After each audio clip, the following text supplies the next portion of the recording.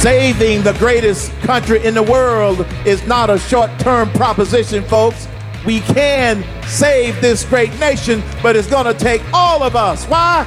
Because we are America. Herman Cain. Herman Cain. Solutions for a better America. This is your host, Herman Cain. Thank you for joining us, because we are going to tell you the truth. We're going to give you the facts, because we want you to be better informed in order to help make this a better USA. Breaking news every day with Herman Cain and the most connected man in Washington, Jamie Dupree. Hello, Jamie. Welcome. Hey, Herman. Good to hear you today.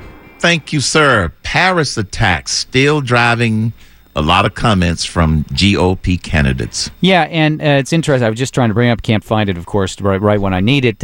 Marco Rubio is putting out his first national TV ad, and it is all about terrorism. He mentions Paris in there. And, yes. Look, terrorism is certainly, and national security has been something that Rubio talks about. But you'd have to think, Herman, and this is not meant as an attack. I think it's just the God's honest truth. If he'd released this ad, say, 3 weeks ago, I don't think it would have been focused on terrorism. It would have been looking at something else. And so it's a reminder of how issues pop up during the year and over the next while heading into the primaries and the caucuses, how these races sometimes will take a detour from issues that we've been talking about to something else. And certainly now the issue of terrorism and national security and the Islamic State, Al-Qaeda, and more, this has jumped up as a big issue that's there not only for the Republicans but for the Democrats as well. Again, talking about the trends that we see in the polls, we've had a few polls come out in recent days that show, I think it shows, we had that little spurt by Ben Carson where he was suddenly ahead of Trump nationally in a number of states. Right. That seems to have come back a little for Carson. Yes. He's dropped in the latest round, while Trump has bumped up a little, and then you've still got more from Rubio and Ted Cruz, who are bubbling up into that third and fourth very strongly, and we're not seeing anybody else. Jeb Bush has not turned around or anything like that, so we're not seeing a run from anybody else at this point in time. I know it's early. I hate to talk about polls, but I do think it's interesting just to see where the trends are. And I think we've firmly established that we've got sort of this 1, 2, 3, 4 with Trump, Carson, and then Rubio, Cruz. I just detect among people here in D.C. people wondering about Carson. And he's had sort of an up and down last 10 days or so, and whether or not this downward slide continues for him. I saw an article over the weekend about how some of the evangelicals are starting to switch over from Carson to Cruz in Iowa. I think Cruz is one to watch in Iowa, definitely. I think he's got still a lot of upside and a lot of organization there. But you're right, Herman, national security, suddenly the big thing right now. I don't know that it'll stay there the whole time until next November, but certainly even there are differences on it, even within Republican ranks. Well, I do know that campaign staffs look for these opportunistic topics to get something out there. And because, you can cut a commercial literally in less than a day. Yes. They jump on it. There's no question about it as to why he probably jumped on terrorism. And if another one gets hot, expect somebody else to do the same thing. They have they have their teams ready to jump on that stuff. No, absolutely. And look, it makes sense at times if you're ready. I mean, why not get ready and get something out like that right away? Because certainly if you can use it to your advantage and you can bring something out there, it makes all the sense in the world. And, look, we're still, I think everybody's still trying to figure out exactly what the big issue is going to be. Now, Trump over the weekend, it was really interesting watching him because he had these couple different things where he was sort of fighting with the news media. He talked about, this Muslim database story. He tweeted out some graphic last night about crime in America by black Americans. It looks more like maybe the source of that is a government agency that does not exist. And then he got into this whole folderol over what some say is an urban legend about Muslims celebrating the destruction of the Twin Towers. Trump says he saw it on TV. Everybody looks around and says there's no video footage of it. Again, I'm going to go back to a point I've made about Trump before. I find him fascinating on the politician/PR level, Herman, and that is I have always thought that this approach would work really well, and that is when a reporter says, well, Mr. Trump, you said X, and that didn't really happen. Yes, it did. Next question. And the reporters look around and sort of say, but Mr. Trump, yes, it did. Next question, I saw it.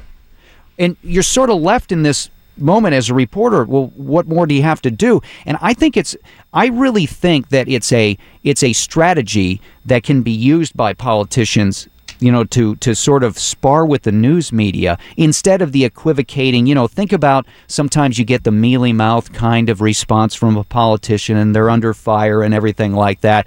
You don't see many people who try to own the press corps. And again, but Mr. Trump, this didn't. Yes, it did. Next question. But, well, what about this? This, yes, it did. And I really think that can work. Now, can it work all the time? I'm not so sure about that. But I find it to be a really interesting technique that Trump uses and uses very well. Well, the thing about it, Jamie, with respect to this whole thing about, some Muslims celebrating after 9/11, he pushed back because I saw it on TV. We had a caller on the show who said he was living in the area and he saw it. So see, the thing is, nobody can find any video evidence of that. You would think that there would be a news story or something like that out there about that, and you can't find anything in the print archives. Now, obviously, 9/11 was at a different time. Now we'd have 18 million cameras taking pictures and everything like that. Not everybody had the advanced phones at that point in time. We were all stuck mainly with flip phones at that point in time.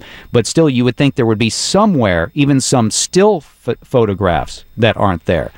And it raises interesting points about how you deal with it when you come under fire from the news media. Trump at times does complain about his treatment, but not often. What he does more than anything else is he goes on the offensive against the press. I'm not saying demonizing them, but pushing back against them. And I still think that's sort of a difference between him and Ben Carson that I think has really been magnified over these last 2 weeks. Well, you're right. He does go on the offensive because, and I've seen it, and you've seen it, and candidates have seen it.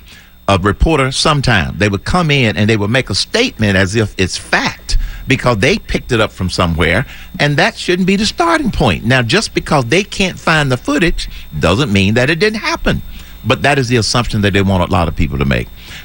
There's also, I saw an article very briefly about the title of the article was "Secretive GOP Group is Trying to Destroy Trump." Have you heard anything about that?